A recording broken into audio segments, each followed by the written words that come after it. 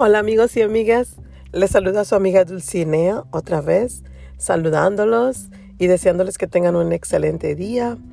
El día de hoy quiero darles las gracias a aquellos que me han escuchado desde el principio, 1,000,000 de gracias. Aquellos que apenas me están escuchando, 1,000,000 de gracias también. Y les anticipo de una vez que vamos a tener altas y bajas, como todo en la vida. Va a haber episodios que van a ser muy inolvidables, muy invaluables por el contenido. Va a haber otros que van a ser tal vez un poquito de carácter gris, pero recuerden que todo en la vida es de colores y hay que colorear lo más que se pueda. Bueno, gracias. También les quiero recordar que este espacio es para ustedes. Mientras más comentarios me dejen, mientras ustedes me dejen saber qué es lo que les gusta y qué es lo que no les gusta, nosotros podemos seguir trayendo contenido de calidad para ustedes. Muchísimas gracias desde el fondo de mi corazón. El día de hoy quiero hablar de la buena voluntad.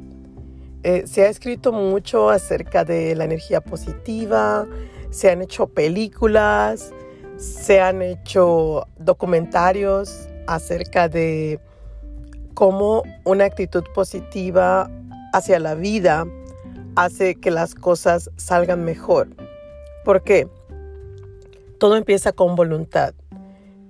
Cuando hablo de voluntad, no me refiero a la fuerza de voluntad, que si puedes hacer un ejercicio o que si puedes seguir una dieta estricta o que si puedes aprender algo nuevo. Me refiero a la voluntad que está en la convicción de los corazones, en la convicción de tu corazón.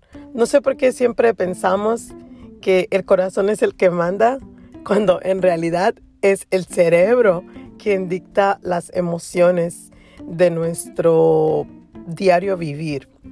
A mí, por ejemplo, siempre me ha fascinado leer acerca del comportamiento neurológico. No quiero ahondar mucho en eso, pero en base a lo que he leído de los autores favoritos, hay un doctor que se llama Andrew Huberman. También tiene una podcast muy buena, se las recomiendo para los que son bilingües. Creo que también la traducen en español, no estoy tan segura. Pero muchos mitos acerca de cómo pensamos están revelados en ese contenido. Y como les dije, tendemos a pensar que el corazón es el que recibe las emociones. Sin embargo, las emociones son creadas en nuestro cerebro a través de ciertos cambios químicos que ocurren cuando nosotros hacemos o decimos algo. Por ejemplo, cuando tienes que comer, es un impulso biológico. Nadie te dice a qué horas tienes que comer, no hay un reloj. Muchas personas se disciplinan a comer a ciertas horas y que bueno, es muy válido. Sin embargo, es una reacción de las neuronas que dicen, necesitamos más energía, por lo tanto tenemos que comer. Son cambios químicos que ocurren en nuestro cerebro. No es el estómago el que siente hambre, sino es el cerebro que está dando la orden para decirle a tu cuerpo que consuma más calorías porque están bajo en calorías, ¿ok? Entonces, a diferencia de cuando sentimos hambre o cuando sentimos sed, la necesidad de hacer cosas bien viene de hechos primitivos, por así decirlo. Es algo que los seres humanos han ido desarrollando poco a poco. Muchos lo llaman empatía. El hecho de hacer que otra persona se sienta bien. No sé, yo le llamo buena voluntad, porque como dije al principio, cuando tienes voluntad, tienes ese impulso de hacer las cosas. A mí en lo personal me gusta ayudar a los demás. A veces pienso que no es por ayudarlos a ellos, sino que a mí me hace sentir bien el ayudar a los demás. Tal vez es un poco egoísta de mi parte quererme sentir como superhéroe, por así decirlo, pero cuando ayudo a alguien de todo corazón, me siento bien conmigo misma. Me hace sentir bien, me hace sentir que estoy haciendo algo positivo y me hace pensar en el karma, ¿verdad? Tal vez no tenga nada que ver. Mucha gente sí piensa que existe el karma. Yo pienso que cuando haces algo bueno por alguien de todo corazón sin esperar algo a cambio, es una ley universal que algo bueno te va a pasar a ti. Y tal vez el hecho de pensarlo lo atrae. Como siempre digo, una actitud positiva te trae resultados positivos. Espero no confundirlos con esto, pero a mí en lo personal, como les dije, hoy voy a hablar de buena voluntad. A mí en lo personal me gusta ayudar. Siempre que ayudo a alguien, algo bueno me pasa. No sé, por muy mala circunstancia que tenga en mi vida, porque he tenido muy malas circunstancias. Ustedes no están por saberlo, pero perdí una casa, perdí un negocio, pero siempre me he dado ánimos de seguir luchando. Y en el camino, si puedo ayudar a alguien, a una o dos personas, lo hago sin que esperar algo a cambio. Y independientemente de lo que hice, a la vuelta de la esquina, algo bueno me pasa. Como les dije, ¿verdad? Es parte de querer hacer el bien por las demás personas. Es algo que nos hace sentir bien como seres humanos. A mí en lo personal me da esa satisfacción de poder pensar que esa persona se va a beneficiar de lo que yo le dije o de lo que yo le compartí o de lo que yo le di, monetaria o no monetariamente. Es parte de la vida. Y lo más importante, cuando quieres hacer algo bueno por alguien, hazlo. Hazlo sin esperar algo a cambio.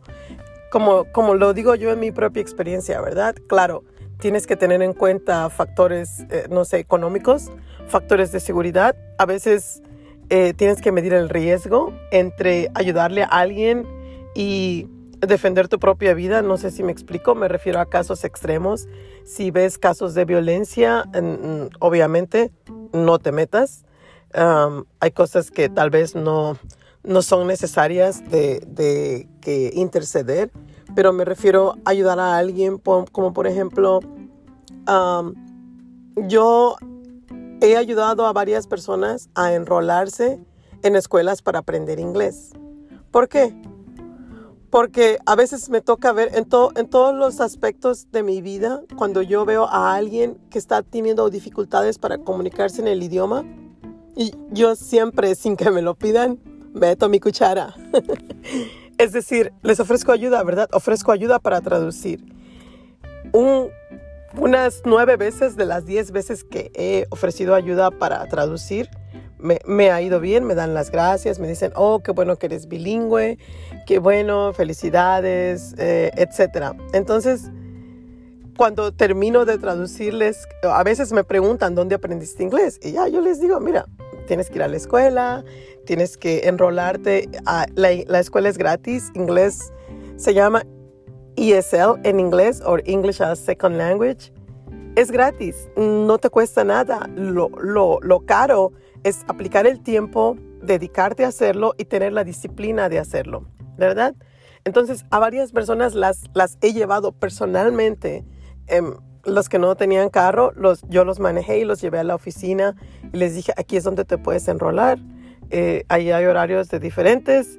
Si puedes, más de 4 o 5 personas que los llevé se graduaron y algunos hasta terminaron un GED, un diploma de educación general, para continuar ya sea con estudios o agarrar una carrera, ¿cómo se dice? Una certificación, a Trade Certification.